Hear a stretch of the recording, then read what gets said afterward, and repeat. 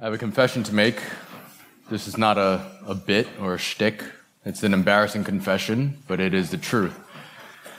There are many times when I am sitting at church on Sundays and I hear the word being preached, but I think about how beautifully the gospel is interwoven throughout the scriptures rather than treasuring the beauty of the gospel itself. Like there are times when I'm sitting on the pew and listening to the sermon and I think about how the gospel is being drawn from the text rather than praying for the gospel to then be poured into my heart. And in preparing the sermon, I was convicted that I sometimes get more excited about the gospel on an intellectual level rather than being profoundly passionate about the gospel itself. Would this not be the case for any of you this morning? Please open up your Bibles to Jonah chapter 3. We're in the Minor Prophets, Jonah chapter 3. This morning, we are going to read about one of the greatest, if not the greatest, revivals in the history of the world in terms of scale. About how God causes a major metropolitan city that rejected God outright, that took pride in their sin, to then cry out to God in repentance, ultimately bringing 120,000 souls to salvation. Please follow along as I read Jonah chapter 3, verse 1. Then the word of the Lord came to Jonah the second time, saying, "Arise, go to Nineveh, that great city, and call out against it the message that I tell you." So Jonah arose and went to Nineveh according to the word of the Lord. Now Nineveh was an exceedingly great city, 3 days' journey in breadth. By the way, I'm not sure what a 3 days' journey in breadth means. It could be a hyperbole that the city was so big that it took 3 days to walk through it or around it. Could be that it took effectively 3 days to clear their equivalent of customs. Or it could be dozens of other things that commentators don't seem to really fully align on. But what we do know is that the author was trying to qualify how big this city was by mentioning 3 days' journey in breadth. Let's continue.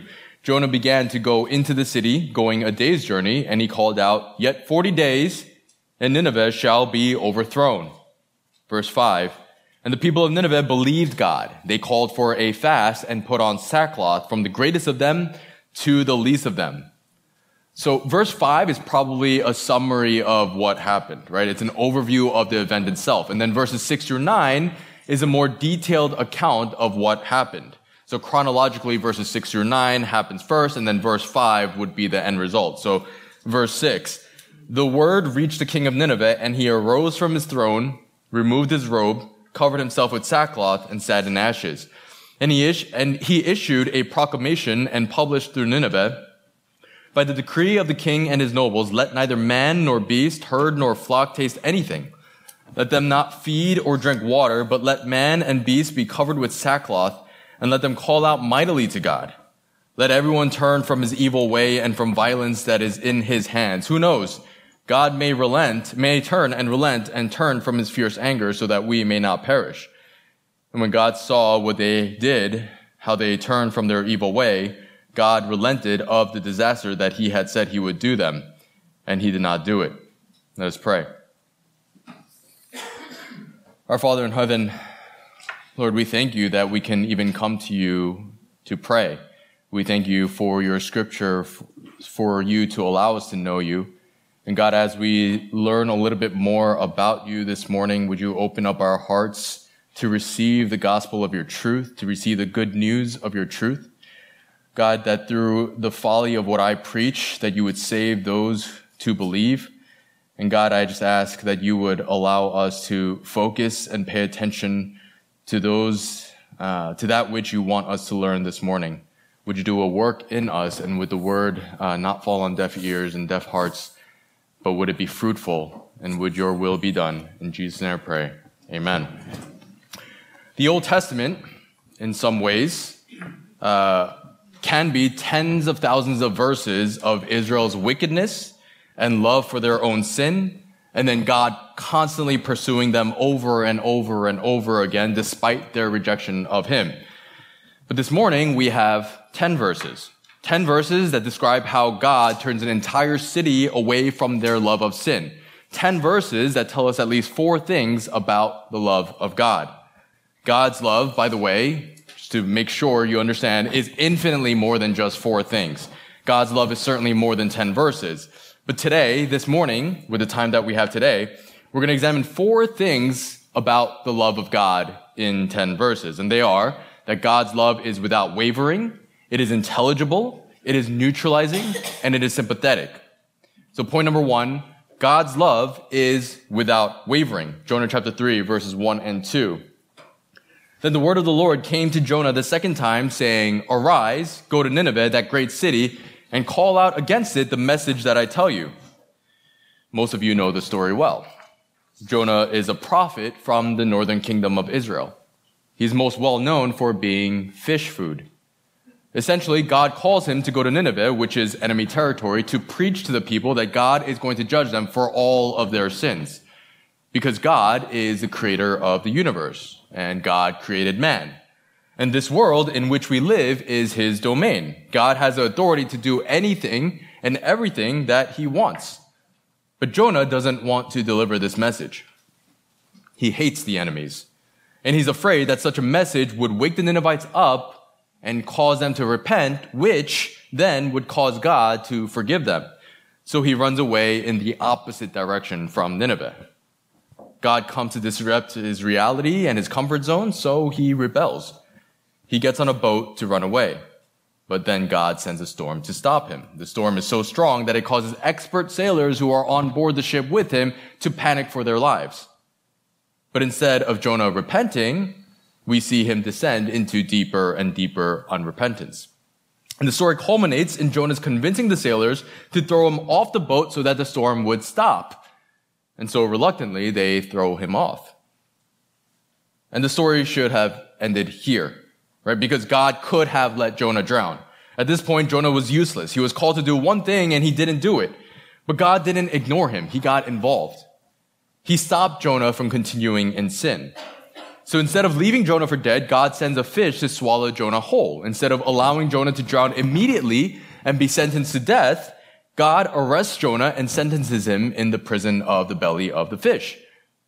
Fish food. And in the belly of the fish, Jonah repents. Then instead of sentencing Jonah to death, God paroles Jonah and has him released out onto the shore. And the story should have ended many times. When the sailors threw Jonah overboard, Jonah should have died. God didn't have to save Jonah from drowning. After being swallowed, Jonah should have died. God didn't have to save Jonah from the belly of a fish. But here we are, chapter 3, verse 1. Then the word of the Lord came to Jonah the second time. This is the second act, Jonah chapter 1, verse 1. Now the word of the Lord came to Jonah, the son of Amittai. Jonah chapter 3, verse 1. Then the word of the Lord came to Jonah the second time. This juxtaposition is intentional. Because God didn't just save Jonah, he called him right back to where he was supposed to be in the first place, Nineveh. God could have raised up another prophet more willing to go. But God shows his unwavering love to Jonah by sending Jonah. Jonah ran from God. Jonah would have rather died at the hands of the sailors than to repent. But God was not ashamed to use Jonah. See, it's amazing enough for God to spare Jonah's life, but God also restores him to be a prophet to the same people. And this is where we see that God's love is without wavering. It never stops. It doesn't change course. It does not deviate from the plan. God never changed his plan. Jonah faced a hurricane. Jonah lived in the belly of the fish for half a week. Jonah went through life-changing experiences in that week. It was a pretty rough week. But ultimately, when all was said and done, God never deviated from his plan. God sends Jonah to preach to the Ninevites. That was always the plan. And this is not the only time that God does this. He did it with Moses. Moses tried to lead a revolution by killing an Egyptian, only to have it backfire on him. Acts chapter 7, verse 25. He, speaking of Moses, supposed that his brothers would understand that God was giving them salvation by his hand, but they did not understand. And so Moses had to become a fugitive and run away. But when it was the right time, the person that God chose was Moses. He didn't choose someone else after Moses messed up and embarrassed himself. He did not change his plans. And you know the story. God sends embarrassed and reluctant Moses to rescue the Israelite slaves out of the kingdom of Egypt. He did this with King David. God says of David that he is a man after his own heart. But David impregnates the wife of one of his most loyal officers in the army. He attempts to deceive this officer to cover up the pregnancy. And then when that fails, David orders to have the officer killed so nobody but David and the woman would know about the affair. And yet, after this twisted saga is exposed, God keeps David on the royal throne of Israel. He uses David to carry out his judgment against other nations. He keeps David on the throne and uses his bloodline to bring about an eternal king in Jesus. He did this with King Manasseh, who killed the innocent and worshipped idols, who sacrificed his own child to those idols. God first sent prophets, and when that didn't work, God used the Assyrian army to capture him. And when he finally repented, he returned to Judah and fortified its defenses. And it is also through Manasseh's bloodline that Jesus, the Savior of the world, would be born. He did this with Peter. Jesus announces to his disciples that he will be delivered up to death. Peter responds, "Lord, I am ready to go with you both to prison and to death." And then within moments after Jesus is arrested, Peter denies even knowing about Jesus 3 consecutive times in short order. And yet, in just a few short weeks thereafter, Jesus sends the Holy Spirit to fill Peter's lungs to deliver a sermon that leads to a powerful multinational revival in Acts chapter 2. God does not deviate from his plans. In fact, God uses our failures to deliver his plans, to show the world that his love is without wavering. And in one sense, for you, if you feel like you are so unusable, so unqualified to be used by God, you're wrong. I'm speaking to those who have given their lives to Christ, because some of you need to be reminded of this. Some of you are sitting here this morning thinking that you've unqualified yourself to serve God. You think that maybe because you've done this or because you've done that God just cannot trust you. Maybe you've really hurt someone in the past and you've scarred them and there's not enough words to express how sorry you are now. Maybe you've gotten an abortion. Maybe you're bad at relationships. Maybe you've just done something that you cannot shake off and it keeps coming back into your conscience, scratching, clawing your heart. Or maybe it's something that you didn't even do. Maybe it's something that you haven't done, like passionately pray to the Lord and commune with God in such a long time that trying to do it now almost feels awkward and feels like God has abandoned you. Let me be clear. I want to tell you that if you've repented, you need to wipe your tears. You need to clear your eyes. And you need to see that God's love is unwavering. I'm not telling you to think less of your sin. Let's be clear. They are grievous, they are evil, and you must be broken over your sin. But I'm telling you to think that much more of God. I'm telling you to see that God's love is greater than you can imagine. Sin and despair like the sea waves cold threaten the soul with infinite loss. Grace that is greater, yes, grace untold, points to the refuge, the mighty cross. And I'm telling you that if your eyes are on yourself, you will only find yourself with flaws and blemishes and disappointment. But if you turn your eyes to God's love, you will find that he is a fountain that he delights to shower on his children. The steadfast love of the Lord never ceases. His mercies never come to an end. They are new every morning. Because for some of us here, including myself, especially myself, this is not our second chance. This is not our 100th second chance. Conservatively, this is our 1,000,000th second chance. And we believe in the God of second chances that we do not deserve because of our sin. God's love never tires, so you can rest in him. God's love is without wavering because we always waver. Just as it was for Jonah, just as the Ninevites will learn, and just as you must know today. Point number 1, God's love is without wavering. Point number 2, God's love is intelligible. It is clear.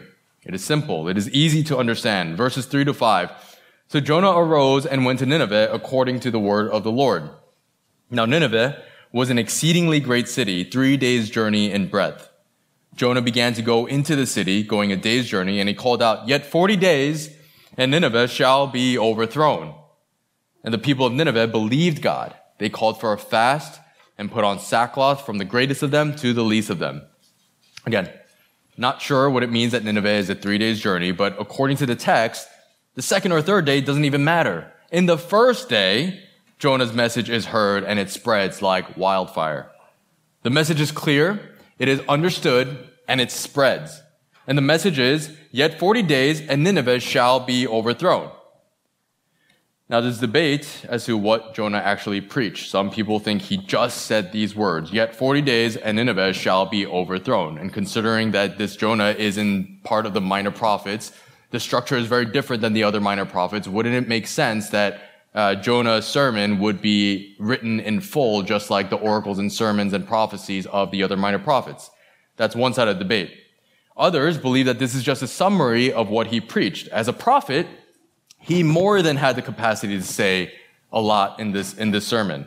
Like he did in chapter 1, verse 9, when he spoke to the sailors, and he said to them, "I am a Hebrew, and I fear the Lord, the God of heaven, who made the sea and the dry land." Or in chapter 4, verse 2, how he quotes Exodus, "For I know that you are a gracious God and merciful, slow to anger, and abounding in steadfast love and relenting from disaster." Or better yet, all of Jonah 2, where he quotes multiple psalms to express his heart of repentance. But regardless of whether Jonah preached 5 words or 5,000 words, the message was very clear. Nineveh, as they knew it today, would be destroyed. And this is an important point because we people, tend to complicate things. When you talk to non-believers about God, about his wrath to come and the salvation that he brings, they try to instate debate on the implications for humankind against the existence of God, or whether morality is actually relative or not. They come up with whatever argument to detract from God's holiness, their wickedness, and their need for a savior which God provided for them. People just like to complicate things. For us Christians, we complicate speaking to the non-believers. We complicate the gospel and evangelism. What do I say? What should I do? When we know how simple the gospel is. We are sinners. God is perfect.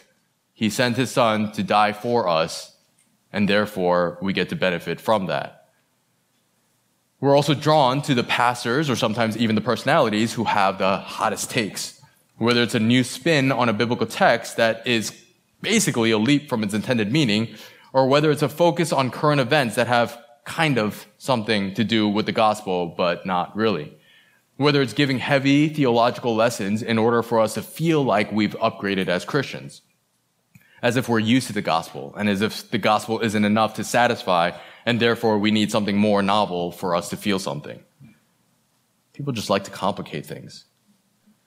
But Jonah's message was enough, because God wants to be known.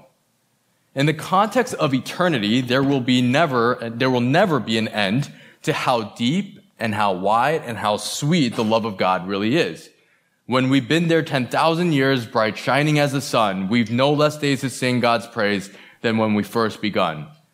10,000 years just pluming the depths of his love, learning his love more, unpacking that love, being surprised by that love, barely scratching the surface. But God distills that infinite love for us so that we might understand it and know him. He simplifies it that we might believe in him. And I'd argue that when God also makes something as complex as hell known to us in simple terms, it is a result of his love. See, God cannot ignore and must punish even the smallest of detractors who remain loyal to Satan who wants to overthrow God's kingdom. There's no debate there. Any sympathizer of Satan, and let's be honest, we're more than just sympathizers, we are loyal partakers, must be dealt with. But what's easier? To just wipe out mankind and be done with it? Or to send prophet after prophet, warning after warning, sign after sign, to tell you that destruction is coming. Destruction is coming for the enemies of God. That time is running out. I'll remind you that before Adam and Eve ate of the forbidden tree, God warned man, Genesis 2:16. And the Lord God commanded the man, saying, "You may surely eat of every tree of the garden, but of the tree of the knowledge of good and evil you shall not eat, for in the day that you eat of it, you shall surely die." God instructs, God warns, and after they sin, even, we see his love in Genesis chapter 3, verse 8. And they heard the sound of the Lord God walking in the garden in the cool of the day. Catch that? God doesn't stomp his way in, rolling up his sleeves, ready to discipline. God doesn't rush in angrily. God walks. He calls for them. And even as he casts his judgment, God delays his final punishment against them. See, Adam feels all the effects of death on that day, but he does not face death itself. While death enters the world, Adam and Eve continue to breathe. Because instead, God promises redemption for them. He promises a way out for them. Genesis 3:15, "I will put enmity between you and the woman, and between your offspring and her offspring. He shall bruise your head, and you shall bruise his heel." I'll remind you that God, in regretting the creation of man, he didn't immediately wipe off all of mankind. God chooses Noah to warn of the destruction to come, and he preserves 8 souls. I'll remind you that God sent plague after plague, warning after warning against Egypt before crushing the army of Pharaoh. I'll remind you that God destroyed Babylon only after warning its final king that his days are numbered. I'll remind you that God didn't destroy Nineveh, but sent Jonah first. And I'll remind you that you have insulted God through your thoughts, your speech, your jealousy, your anger. I'll remind you that you have cursed God with your actions through your immorality. And yet here you are, breathing, living. I need you to know today that God has made his wrath known to you. And it is a simple message. That God is a holy king, and you have broken the laws of the holy king in his domain.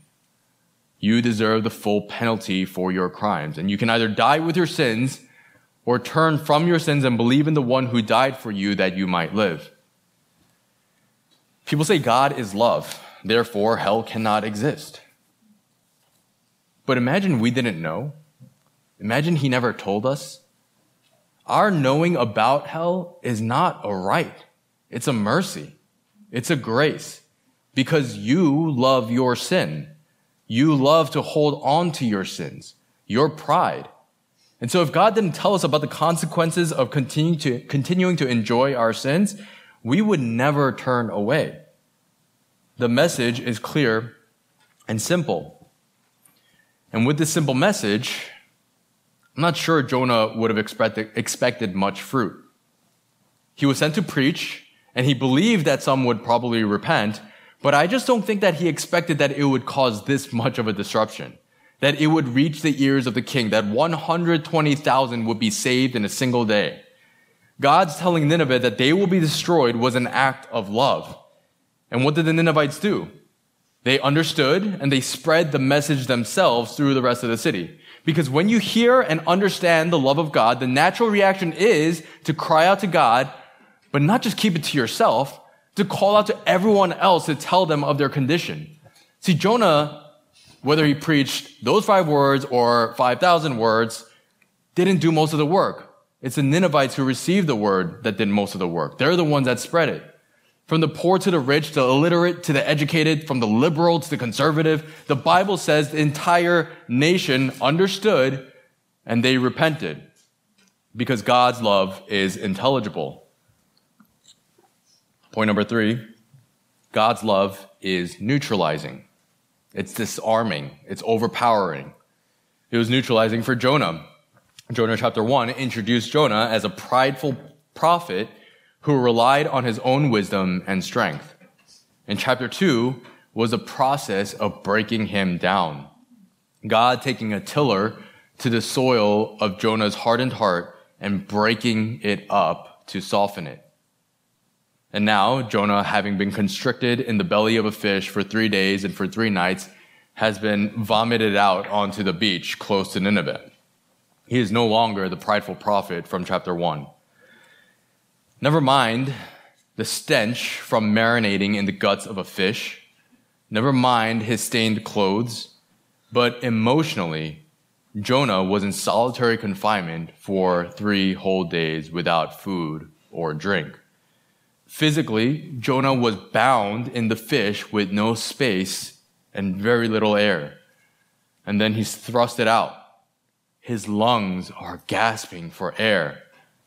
He tries to move his fingers for the first time, using every muscle in his face to try to open his eyelids, only to immediately shut them back because of the sunlight burning his eyeballs after being in darkness for half a week. Jonah's been crushed, physically, emotionally, spiritually drained. And he had to be brought to this point, because otherwise he'd still be sinning. Despite a hurricane, despite life-threatening, despite the boat breaking apart, he was still inching toward hell with every fiber of his being. But now that he's been disciplined, he's come back. The other alternative was for Jonah to descend and abandon God forever. And so we see God's love has been neutralized, has neutralized. It's disarmed this prideful prophet. God's love is neutralizing to Jonah. But God's love is also neutralizing to the people of Nineveh. Starting from verse 4, Jonah began to go into the city going a day's journey, and he called out, "Yet 40 days, and Nineveh shall be overthrown." And the people of Nineveh believed God. They called for a fast and put on sackcloth from the greatest of them to the least of them. And just as with the sailors in Jonah chapter 1, Jonah starts to disappear from the narrative here completely. And the Bible is clear. This is because they believed God. The Ninevites believed God, not Jonah. It is the preacher's job to take the hand of the listener and place them in the hand of Jesus. But God is the one who opens the eyes of those who hear. It's God who disarms and neutralizes the heart. And this is important, because even if man hears the truth of God, he is unable to accept it. He must be disarmed. There's a lot of things that need to be disarmed, but let's just consider 3 things that do have to be neutralized. The first is the external influences that surround us. Right? On a daily basis, we are fed dead doctrines and ideas, all of which want to undermine God. They either minimize God or make sense of sin. It's our poison. And we like what we are fed by the world. We don't want to be broken over our sin. And the reason we don't want to be broken over our sin is because we like it. The second thing that needs to be neutralized is our pride. So I'm not trying to be mean. I'm not trying to be a wisecrack. But in this room, statistically, there are 3 groups: people of average intelligence, people of above average, and people who are below average. But nobody will ever admit that they may be in the below average intelligence category in this room. Because of all the things we are prideful about, how smart we think we are is probably at the top of the list. And that's why Paul warns against it in 1 Corinthians, knowledge puffeth up. And this pride will keep us from repenting. Pride blinds us from seeing ourselves as we truly are before a holy God. Another thing to be disarmed is our hearts. Our hearts, that is, according to Jeremiah 17:9, deceitful above all things and desperately sick. Who can understand it? The thing that deceives us more than anything in the world is our own hearts. Deep in our hearts, we know that we are deceitful, but we tend to ignore it and keep on deceiving anyway. So we have, Nikki and I, my wife and I, have 5 beautiful children. 5 beautiful but wretched sinners. And when we discipline them for their sins, we explain to them the righteousness of God and the authority of God, and that sinning against God is far worse than obeying me. And one day, several years back, one of our children responds, "Well, I don't think God is real." And by the way, this kid was homeschooled, right? So he was sheltered. We controlled everything that was fed into him. And so there was nothing to really teach him to say that. But that's just the sinfulness of our hearts. Granted, he's just the most naturally logical of our kids without giving away his name, but his heart, this little boy's heart is just as wicked as yours and mine. God is all-knowing and all-powerful, and I am under his authority. But if I just delete God, then suddenly I am not under his authority. his heart deceived him so that he could continue sinning. And this heart condition, like my son's, like yours, needs to be neutralized. The Ninevites did not wake up ready to hear this message. They woke up on a normal day. They loved whatever they loved. They were comfortable. But suddenly, the love of God came and neutralized them.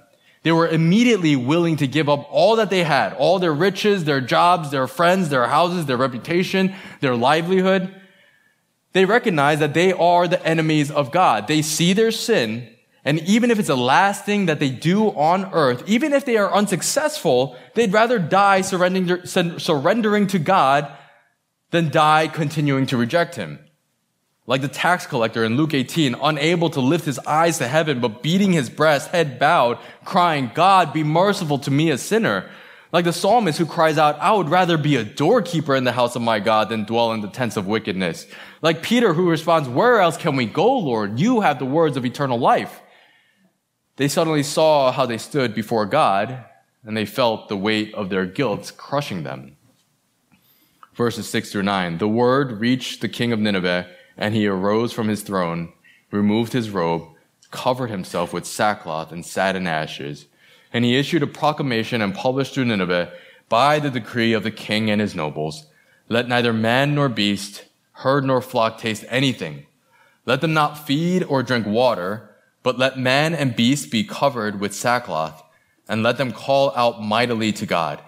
Let everyone turn from his evil way and from the violence that is in his hands. Who knows? God may turn and relent and turn from his fierce anger so that we may not perish.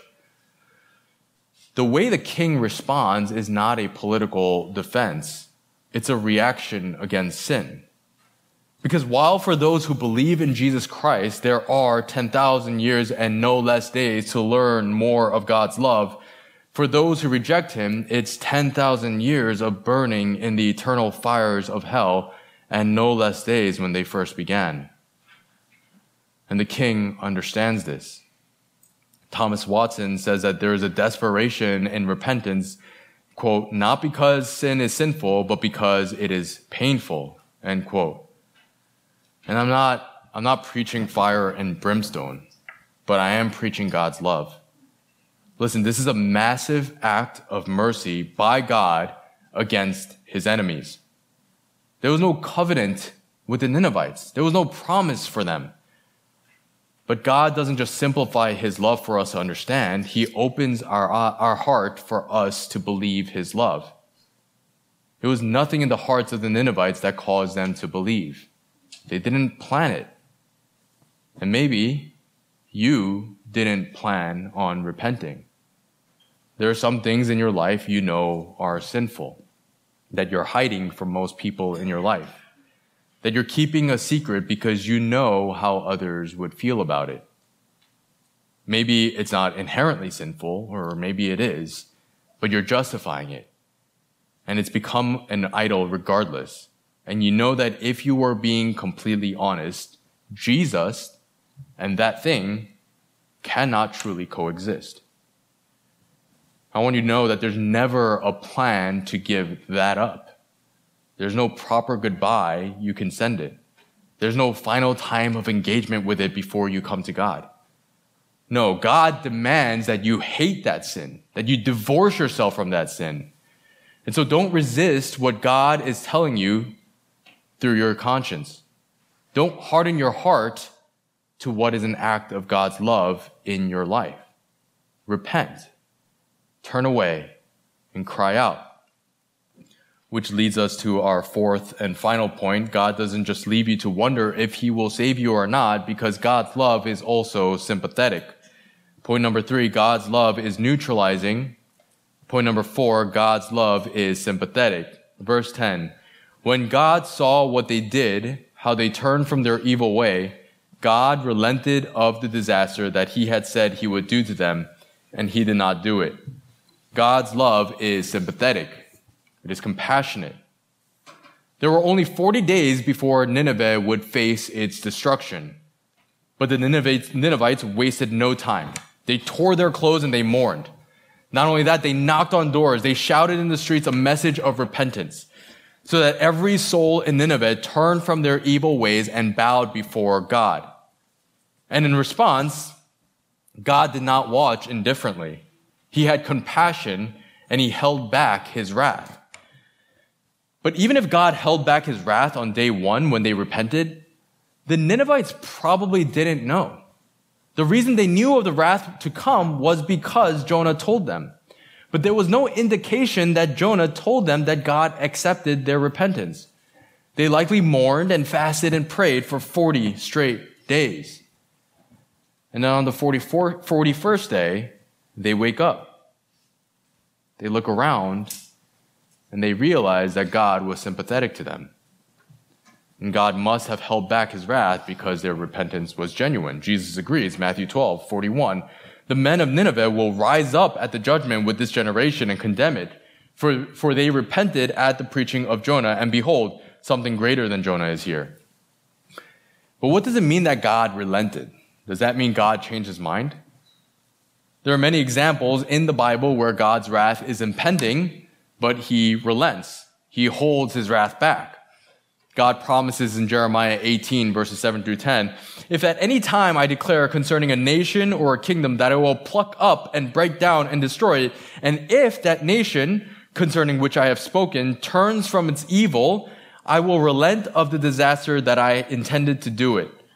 And if at any time I declare a nation or a kingdom that I will build and plant it, and if it does evil in my sight, not listening to my voice, then I will relent of the good that I had intended to do it. At the same time, God himself declares on Mount Sinai that God would by no means clear the guilty. God needed to pay blood for blood. So how do we reconcile this? God does not contradict himself. Remember, God is not like us. God does not relent like us.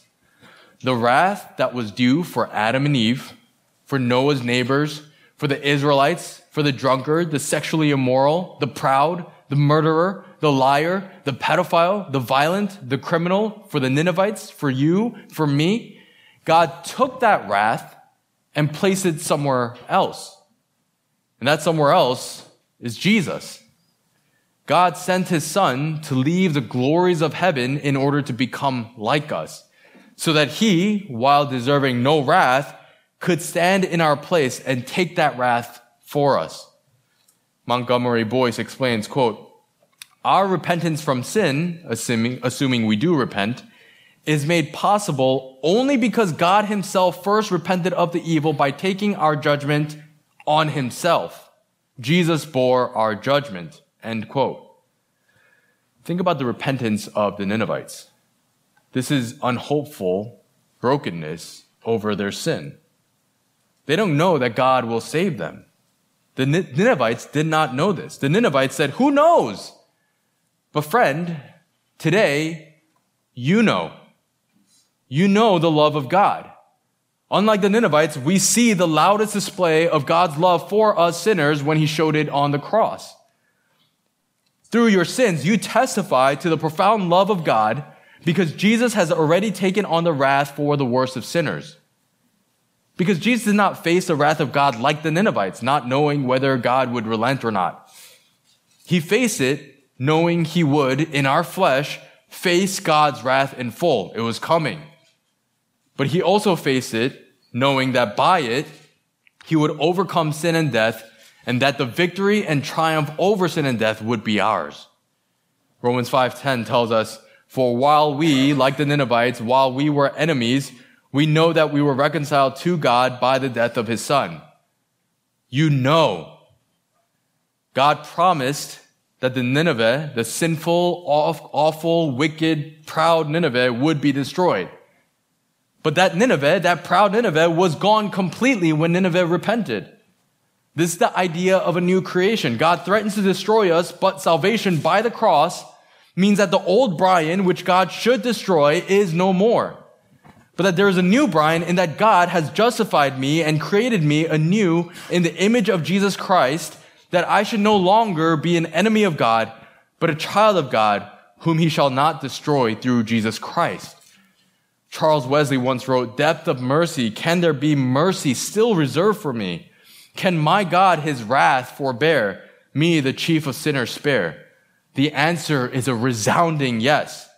Because we have a God whose love is compassionate, whose love is sympathetic. Salvation belongs to our God who sits on the throne and to the Lamb. Amen.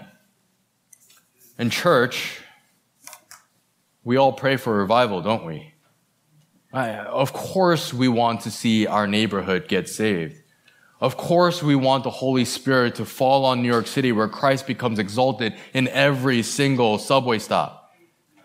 Where the bars on Bell Boulevard are empty and prayer meetings are filled and are spirited and vivacious.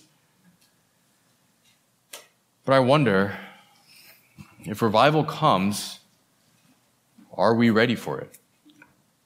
If God were to grant us a revival today, this morning, here in this church, where we just get on our knees unprompted to pray, are we ready for it?